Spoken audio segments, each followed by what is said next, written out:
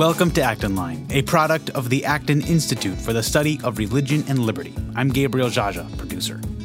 For the first time in more than 6 decades, Cuban citizens are protesting in the streets against their communist government regime. In this episode, Dan Huger, librarian and research associate here at the Acton Institute, sits down with Cuban priest Father Alberto Reyes to discuss the horrors of communism in Cuba, the revolution, and how Christians should respond to it.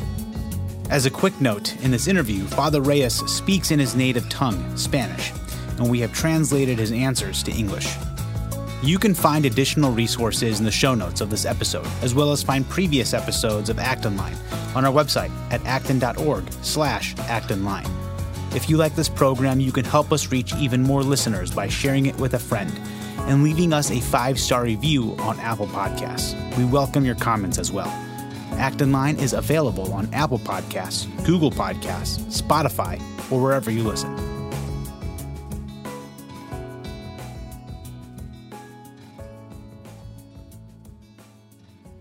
Welcome. My name is Dan Huger, librarian and research associate at the Acton Institute. Today I am joined by Father Alberto Reyes. Father Reyes teaches at San Agustin Seminary in Camagüey, Cuba, and also serves as a parish priest in Esmeralda. He studied humanities and philosophy at the seminaries San Basilio Magno in Santiago de Cuba and San Carlos and San Ambrosio in Havana. For his theological studies, he was sent to Rome, to the Regina Apostolorum. He is the author of Do My Will, A History of the Resistance, a book which tells the story of his own vocational journey and is a meditation on how to find meaning in one's own life. Today, we'll have a wide-ranging conversation about Father Reyes' own fascinating life and the present state of the church, state, and culture in Cuba. It will be a conversation about contemporary challenges and how they can be met with faith, hope, and love. Father Reyes, thank you for joining us, and welcome to Acton Line. Thank you. Father Reyes, can you share with us a little bit of your own life's journey, your upbringing, your intellectual development, and your vocation? Okay. I was born in a very Christian family, a family that lived what it said. I saw that what my parents said, they also lived it. I also had the blessing of having a very lively Christian community with priests who were very close and who also lived what they said.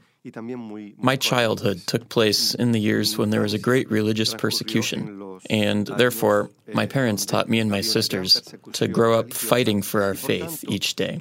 We had to defend our faith. There's a little story that, for me, it's a key in my life, and it's when I was about 8 years old. I began the school year that I was supposed to begin that year, and I had a teacher there who didn't know me, and I didn't know her. One day, in the classroom, I said something. I don't remember what. And she looked at me, and she said to me, "Are you religious?" And I told her, "Yes, but don't tell anybody." And obviously, I felt very bad. When I got home, I found my mother and told her what happened. And my mother, who's a very, very joyful woman, became serious. She looked me in the eyes, and she told me, "I'm going to tell you something. If you want to keep going to church, you have to be ready to die. Otherwise, you can't go anymore." And I think that was the beginning of my personal faith. That was the day that I promised that nothing and nobody would ever make me doubt my faith. And that's the way I grew up, fighting for my faith each day. I never thought of being a priest until I was 18. I was finishing my high school, and I had never thought of being a priest. I wanted to be a doctor. I had been admitted to the university. I had a girlfriend. My life was all planned. I was going to be a doctor, a surgeon, a cardiovascular surgeon. I would get married. I would have 4 or 5 kids. But one moment, this thought came to me, this thought that there was something more, this desire for something more. In my spirit, I intuited that there could be a call to the priesthood, and I turned against God. Why me? Why now? Why me? Why now? And there I began in a very deep crisis, but it lasted many years. I tell about it in my book. Until, well, God won. Many years later, God won. And now I've been a priest for almost 25 years. And here I am, and here I hope to continue. Thank you so much for sharing that powerful witness. Most people in the United States really have no idea the sort of situation of daily life that the Cuban people are in. And you've been now for some weeks in the United States, and you've lived in other countries. What are the greatest differences you notice between life in these other countries and the United States in particular and life in Cuba? La diferencia mayor. The greatest difference that touches my soul is hope. Freedom allows us to dream. It allows us to have hope. It allows us to look at life with optimism. In Cuba, one doesn't live. In Cuba, one simply survives. And many times one survives without hope. I think that Cubans' great challenge is to keep hope alive, the hope that life can be different. When I look at other countries, when I look at the United States, obviously, I understand that paradise is not in this world, that here there are also problems, here there are difficulties, here there are sufferings. But what of it? Here there is freedom, and when there is freedom, one can fight, one can dream. One can dream and one can pursue one's dreams. Cuba is a country where many people have been born and have died without even being able to hope. Therefore, for me, that's the most important thing. The possibility of life that allows freedom. And that's what we don't have today in Cuba. Thank you for that very stark division. Now, you've been in Grand Rapids for a little bit, which is a very particular corner of the United States, and we're very unique in a number of ways. What have your impressions of the city been as you visited with us here in Grand Rapids? It's a very beautiful corner. It's a very beautiful corner. It's a lovely corner of the state. Me ha encantado. I've loved it. Me ha encantado. I've loved it. Let's see. I've loved the city, the buildings, nature, how clean the city is. I've loved it. It's what you call a lovely place. But I've loved the people, the number of families with many children. I've loved that. Yesterday, I was at a concert, and what I want to say is it was full of families, mother, father, children, and those families weren't afraid to have 3 or 4 kids. I really liked it. I loved it because I saw them and I said, here there's a future. Here there's a future. And to see that deep sense of family, that's what makes society healthy. To see their charity. And I understand that here there have to be problems just like anywhere in the world. And I repeat, paradise is not of this world.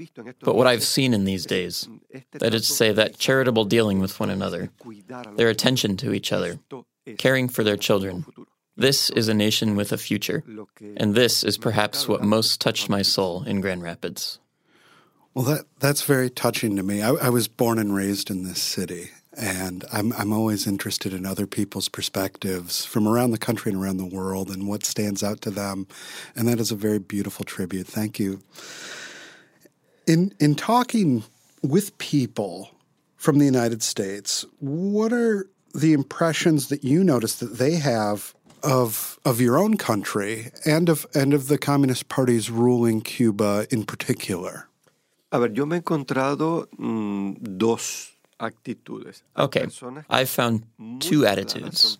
There are people who are very clear, people who were born in the United States, people who have grown up in the United States, but people who have taught themselves, who have spoken with Cubans, people who are very clear that Cuba is a dictatorship, that Cuba is a people that suffers. Nevertheless, there are many people in the United States who have drunk the myth, because there is a myth of happy Cuba, a just Cuba, a Cuba of solidarity. Communism lives on its image. Lenin used to say that the city is burning, but nobody sees the flames. Therefore, communism does all it can and sometimes more than it can, to burnish its image. And that works. Unfortunately, it's worked with many people in this country who think that Cuba is a paradise, and they think that Cuba is the example that the world must follow. There are people who perhaps have gone to Cuba and were guided there, like on a tour, so that they see the beautiful part of my country, and there is a lot of that. Or maybe there are people who have gone to Cuba and haven't left their hotel, and if you go to a nice beach in Cuba and don't go out of your hotel, Cuba is a paradise. But when you talk with the people, when you visit the people, you understand all the anguish and despair that many people live each day. Then I noticed the number of people in this country who idolize Cuba, and they give an image of Cuba that's the same as the image that the official information wing of the state gives. And it's totally, totally false. In Cuba, there is a terrible lack of freedom. There is repression, terrible repression against anyone who expresses an opinion different from the official one. And in Cuba, there are immense basic needs. Food is a problem. Transportation isn't just a problem, it's a hell. Clothing is a problem. And medicines, for example, are another hell. In Cuba, often, there's not even an aspirin for a headache. The people live in continual anguish. But I repeat, there is a myth of this happy Cuba, a Cuba of solidarity, a just Cuba, and it's a myth, a theory, and I notice that. How many people there are that have drunk that myth, and they popularize it or repeat it, when in reality it's not the truth. And I don't want to be disrespectful, but to those people in the United States who think that Cuba is a paradise, I would tell them two things. First, go and stay with the normal people. But I would also say to those who think this, and again, I don't want to be disrespectful, but keep in mind a phrase that was born within communism itself, that of useful fools. Useful fools. A person who has drunk the propaganda and repeats it and is therefore a fool. But it works for my goals. That I don't want to be disrespectful to anybody, but they have to think of that a little bit. Absolutely. The human person and people need to be at the center of what we think about and what we bring our attention to. And one of the things in those two stark differences you pointed out, those two attitudes. One of the things that neither the propaganda regurgitated by the useful idiots or the folks that are very aware of how repressive the Cuban regime is, one thing that neither of those touches on is the religious life of the Cuban people. Mm-hmm. And Cuba, while not as religiously diverse as the United States, is increasingly becoming so. We have a common friend, Pastor Mario, who has attended several Acton programs, who is of a Protestant background.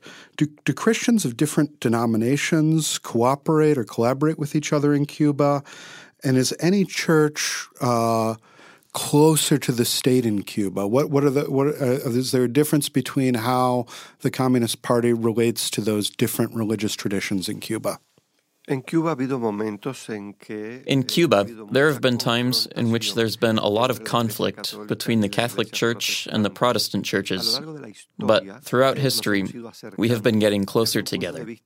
First, from a point of view of the Christian sentiment that we're brothers in faith, but lately, the political situation has made us get even closer together, closing ranks on topics such as the rejection of abortion, the rejection of the imposition of gender ideology. I believe in freedom, and I don't support gender ideology, but I understand that there could be persons who want their children educated in gender ideology, in the postulates of gender ideology. But in Cuba, for example, some weeks ago, there was a resolution of the government that in schools, which are only of the government, they would establish the postulates of gender ideology for everyone, whether you want it or not, whether you are in agreement or not. And there, Catholics and non-Catholics, we united, saying that we want freedom of choice.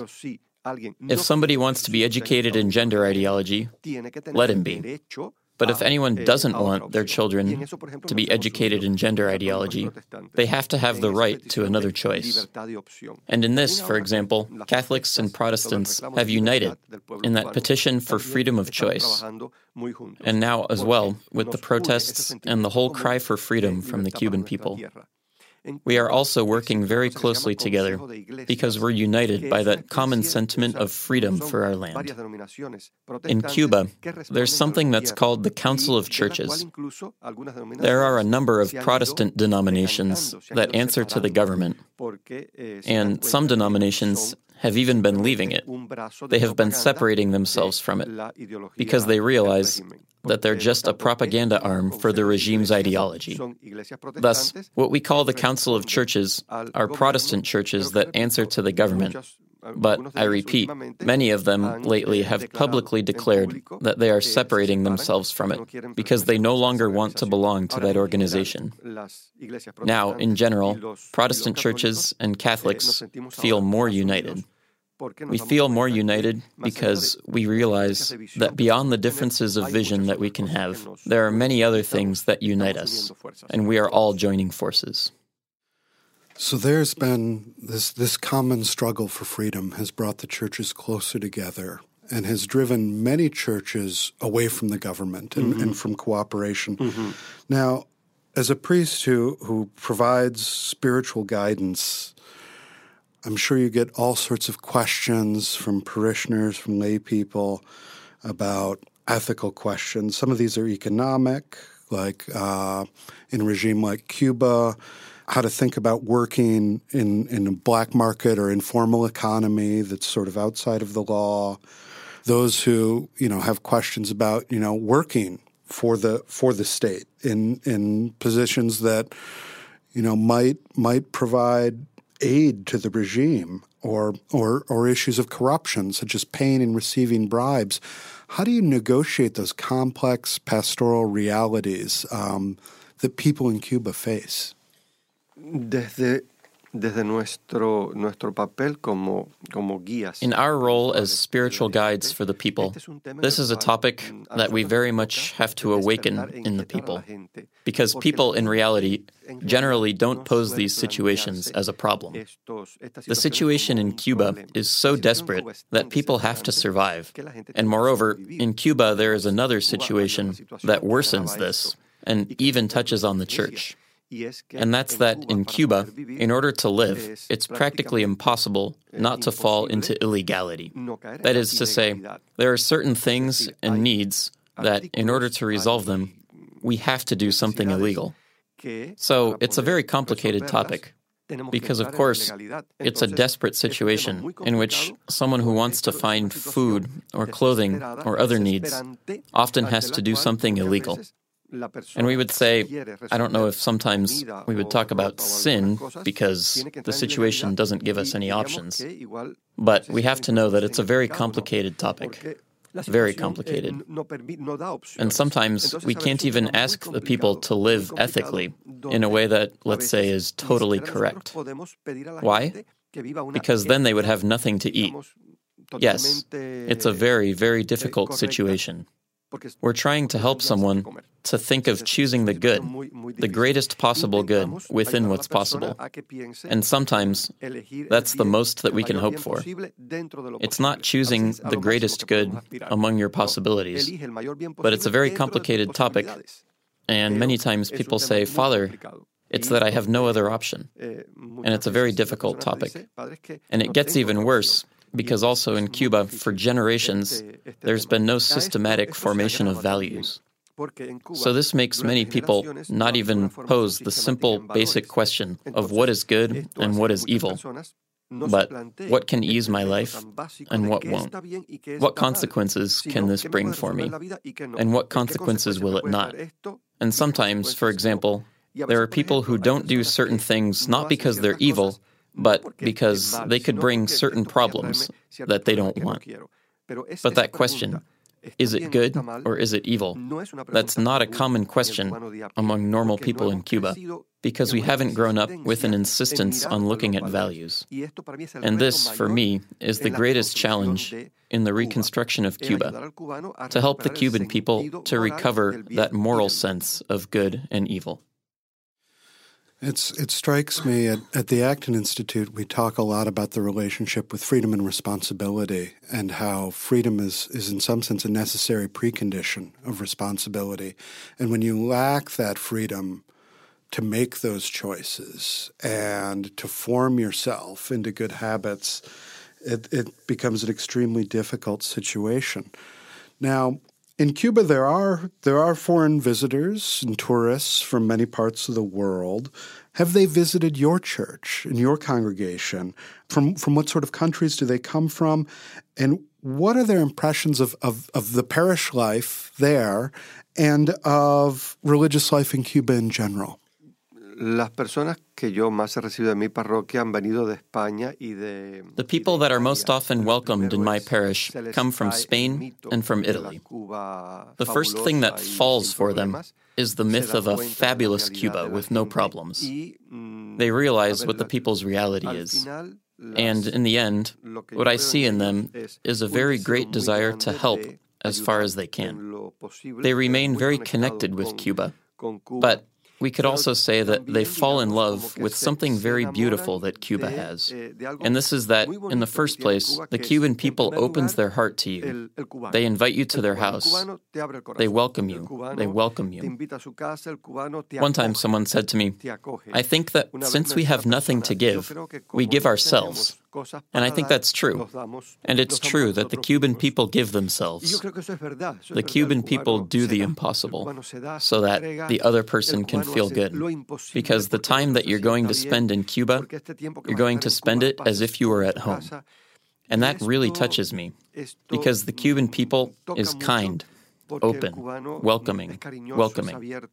And on the other hand, it's certainly true that the Cuban church is also a very welcoming church, a church that's very alive and very life-giving, very life-giving. Our celebrations are very life-giving, very relaxed, very flavorful. The faith that's lived is a very close faith. There's a great closeness with parish priests, nuns, even with bishops. It is a people's church. A people's church. And this makes people enjoy the celebrations, the masses, the meetings, because it's a church that is very close to the life of the people. I think that those two things really touch those who come to visit, besides the fact that the island is very beautiful, and we obviously try to make those that come see the beaches, to see everything beautiful that our island has. I think that that close relation of the Cuban people and that flavorful relationship with the church, those certainly touch the soul of people who come to visit us. That is a wonderful witness of the community as a whole, and a wonderful gift. The gift of self is the greatest gift. Now, beginning in July, there have been widespread protests in Cuba against the regime and the ruling Communist Party. What are those issues that are motivating everyday people to come out and protest? We talked about a lot of that everyday struggle. Were there any particular issues associated with these protests? I think that at root, it's that people are tired of 62 years of dictatorship, of oppression, of fear. The Cuban people are afraid. They're afraid to say what they think. And I think that the people finally got tired of so much oppression, and that has helped them. And it's true that COVID has helped as well, because COVID has thrown into relief the myth of Cuban public health, which is a disaster, because there is this idea that we're a world power in medicine. Is it really true? It's a myth. It's a lie. And that's what has been thrown into relief now. Many people have died from COVID. Among the population, many people have died. And Cuba doesn't have a health system that's able to face that. And so, yes, the whole tragedy of COVID has helped. And on the other hand, there's the precariousness of the economic situation, the rise in the cost of living. The costs of life have gone way up, and the government, I don't know the official totals, but what they say is that the government raised salaries by 5% and then raised prices by 20%. And thus, what the people say is that you didn't raise my salary 5%, you took away 15%. And life has gotten much more expensive. And apart from that, there's the difficulty in finding things. And another big element is the lack of medications. There are no medications. And the problem of medications is that if I have a headache, well, I can endure a headache. And if I have an infection, it's the same. I can, in some way, with some remedy, try to treat that infection so that it doesn't kill me. But if I have a child with a mental illness, if I have a schizophrenic child, what then? What do I do when a child, or someone in my family, needs medication for mental illness? And then the scarcity of medications is terrible. I think that all that has helped, but the root is what the people have shouted in the street. We want freedom. We want freedom. We're tired of so much oppression. We're tired of so many lies every day. We're tired of a society where people live without a future and without hope. And so I think at root, it's that we want freedom. So there has been this slow building, and the coronavirus triggered a lot more immediate difficulty, and people are upset. They're taking to the streets. They're demanding freedoms, and they're right in demanding those freedoms. What has been the government response in Cuba to these protests? La respuesta del gobierno fue brutal. The government's response was brutal. There's no other word for it. It has been brutal, and it still is brutal. It's terrible, because except for some acts of vandalism, which wasn't the tone of the manifestations, people throughout the entire island have been demonstrating peacefully. Even President Diaz-Canel appeared on television and said, "Fighting orders have been given." And from that point on, the forces of repression came out, and they were the ones that started the violence. And they attacked a defenseless people. They fired on the people. They struck against a great number of defenseless people, and they were the ones that began the escalation of violence. After that, since the government agents were filming the demonstrations, they were identifying people who participated in the protests, and they've gone house by house, always with groups of policemen, to look for those people, to put them on trial. And that has terrorized the population. On the other hand, they've been recruiting many young men at the age of military service to arm them with sticks. Why? So that they can oppose possible demonstrations. They are sowing terror. They're sowing terror in a terrible way, without realizing that, on the other side, they're creating many more enemies. Because there are families where maybe one member of the family is against the government, and the rest aren't. But now that person, since he went out to protest peacefully, they beat him, they imprisoned him. They've done a show trial and condemned him to prison for the simple fact that he went out into the street to say, "I want freedom." And thus, now there's not one person in the family against the government. It's the whole family. And it seems that to the government, that doesn't matter. Why are there still jailings going on? The repression is continuing, and in fact, many of the main cities in Cuba are militarized. But responding in a violent way to the first demonstration against the government, it's been something really brutal. And that has certainly made the people very fearful, because the people know that they're defenseless. Because, in fact, when they put you on trial and condemn you, it doesn't matter if you have a defense attorney or not. You're condemned before the trial begins. Because in Cuba, there is no rule of law. Cuba is not ruled by laws. Everything is subordinated to the interests of the Communist Party. And thus, if the Communist Party that rules the country decides that they have to make examples of people and punish the people who have gone out to demonstrate, then there's no defense possible. And that's one of the great problems that we have now. And that's why there is an urgent need for international pressure, because sometimes we Cubans feel alone. It's as if the world is watching what's going to happen in Cuba as if it were a show. It's like we can watch a violent movie, and yes, we can have a certain empathy with the characters, but we're in a movie theater, and therefore we don't have to do anything. And in that way, the international community doesn't support us, and they don't call things by their name, and they don't put pressure on the Cuban government. We are going to continue suffering and dying until God knows when. This is a very stark picture of people living not only under a reign of terror, but feeling very much alone as they do so. During these challenging times for the Cuban people, what is the role of faith? And do you have any guidance to the Cuban people in how to maintain hope and grow in love when facing so much adversity and when feeling very alone while doing so? Yo creo que estamos viviendo de la fe. I think that we're living on faith. It's the only thing that they haven't been able to take away from us. Sometimes they've even taken away our hope. Faith, no. Faith, no. And accompanying the people, I think that this message of faith, in the sense that we're doing what God wants, we're fighting in a fight that God wants, that God is near to those who suffer, that God does not abandon us, that God is our strength. Many times we read in the Psalms those phrases, God is my strength, God is my refuge. Well, this is the moment in which we're living, because we know that the reality is this moment. Our only security is God. We can't trust in the government. We can't trust, even sometimes, in international support.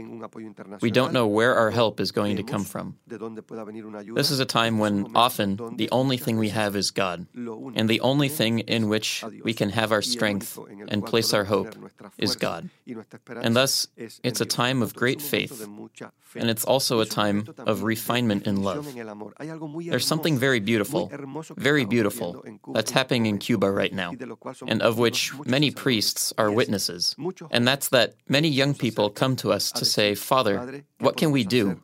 I want to do something. But their tone is always one of nonviolence. That's something very beautiful that's happening today. We do not have witnesses of young people that say, we're going to kill them. We're going to respond with violence. We're going to arm ourselves. That talk isn't there. Their talk is, what can we do? But what can we do from the point of view of nonviolence, from the point of view of welcoming, of forgiveness? If in this moment, everybody who is attacking the people were to change their attitude, they would say, we're going to construct a different Cuba together. Their tone would be one of forgiveness and of reconciliation. I am afraid. I'm afraid that if this continues, at some point that could change, and there could flourish in my land a desire for vengeance. I do have that fear. But today, the majority of young people who come to speak with the priests, their tone is, I want to do something. I want to continue in this fight, but without attacking anyone, without harming anyone. And this is what gives hope for peaceful change, which is what we all want for Cuba in this moment.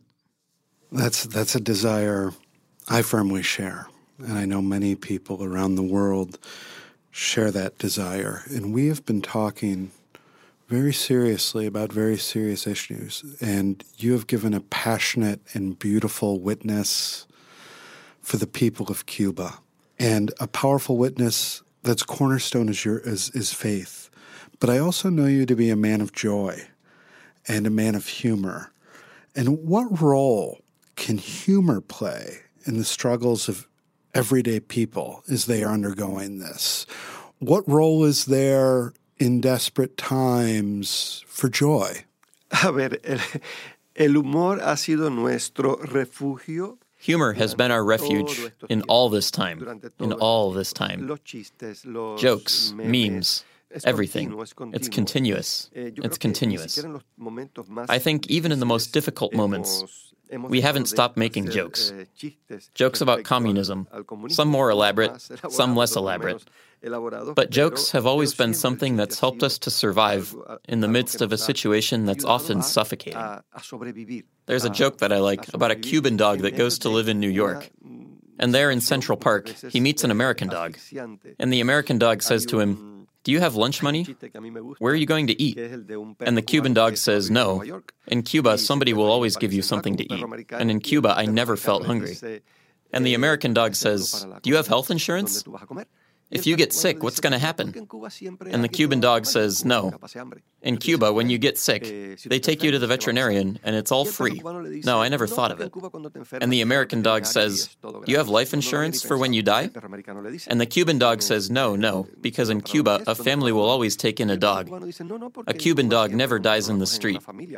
And the American dog says to him, well, if you had it so well in Cuba, what did you come here for? And the Cuban dog says, to bark and to bark. Para ladrar. Esto es el modo en que nosotros vamos And that's how we continue making our days bearable each day. So, in conclusion, as we wrap up this conversation, in addition to prayer, what can the listeners of this podcast do to help those struggling under Cuba and communist rule? How can we be in solidarity with the people of Cuba in these times? Me gusta mucho el enfoque de la pregunta. I really like the approach of this question. Besides praying, because prayer is the first thing, to pray to God for Cuba. And also keep in mind something that I want to take the opportunity in this podcast to ask you. And it's to keep in mind that our greatest need as Cubans is not food, it's not medicine, it's not even freedom. Years ago, my people turned their backs on God. And when a people turns their back on God, they can't walk. St. Augustine said that when someone flees from God, everything flees from them. And we decided to flee from God and place our hope in other things, in an ideology, in another system of life. And thus it's true that the Cuban people today need freedom, food, medicine, and so on. But our first need is to turn our face back to God. And that's the first thing that I want you to pray that Cuba does, that we will be able to turn our face back to God, because that is what we need. And aside from that, I think it's important to try as far as possible to keep informed about the situation, to respond. And I understand that here people suffer as well. People in the United States have their own sufferings, their own burdens.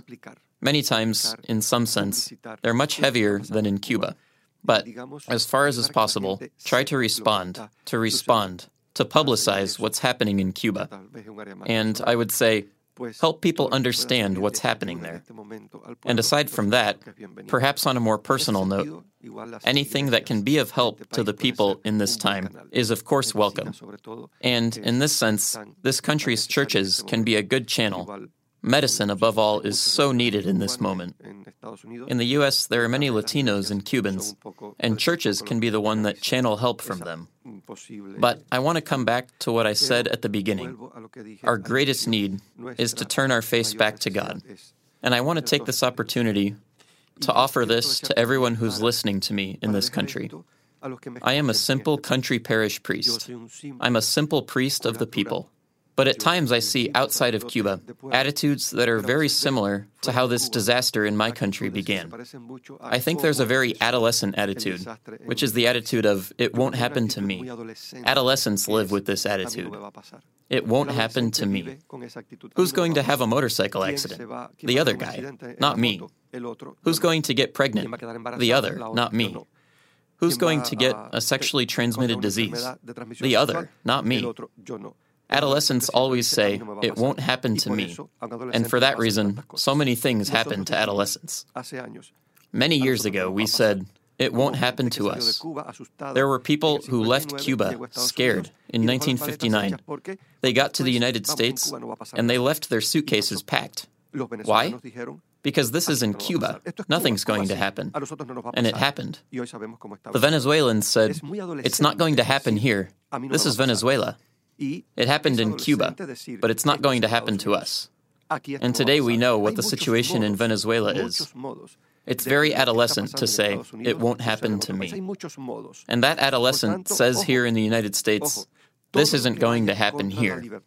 There are many ways that what happened in other countries can happen in the United States. There are many ways. So pay attention. Pay attention to anything that goes against freedom, anything that goes against values, anything that goes against God. Pay attention. I repeat, I'm nobody. Who am I to say to the United States, open your eyes? But the thing is, many years ago, we said, it's not going to happen here. And it happened. So don't say, it's not going to happen to me. Don't say, the left isn't going to get through to my children. Don't be naive. Don't be naive. Why? Think. The left has gotten clever. They've gotten into the schools, universities, and they've gotten into our way of thinking. Don't say, my children will never fall away from God. My children won't leave Christian values behind. My children won't have communist ideas. Don't be naive. Don't say, it won't happen to me, because it could one day. And when it happens, there won't be anything left to do. And so pay attention, I repeat, to everything that goes against freedom. Everything that goes against values. Everything that goes against the good of the human being. Everything that goes against God. Pay attention. It has to be stopped. Because one day, we could find ourselves with a very different country. And now I'd like to end first by thanking those who invited me to Grand Rapids. I want to thank the Acton Institute for all the good that I see they are doing here. I want to thank them for the kindness I've found here. I want to say thanks. And I want to ask one more time, please pray to God for my land. Pray that we Cubans may finally be able to turn our face back to God. Goodbye, and thank you very much. Thank you so much, Father Reyes, for your powerful witness, for your powerful testimony on behalf of the Cuban people, and for your admonition for vigilance for ourselves and for others around the world, so that these sorts of tragedies won't needlessly repeat themselves, and that so we can all, along with the Cuban people, turn back to God. Thank you so much. Thank you.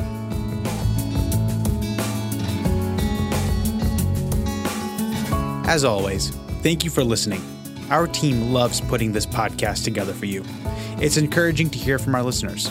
Feedback is incredibly important to us because it lets us know what you like to hear more of, including the kinds of topics you're interested in most.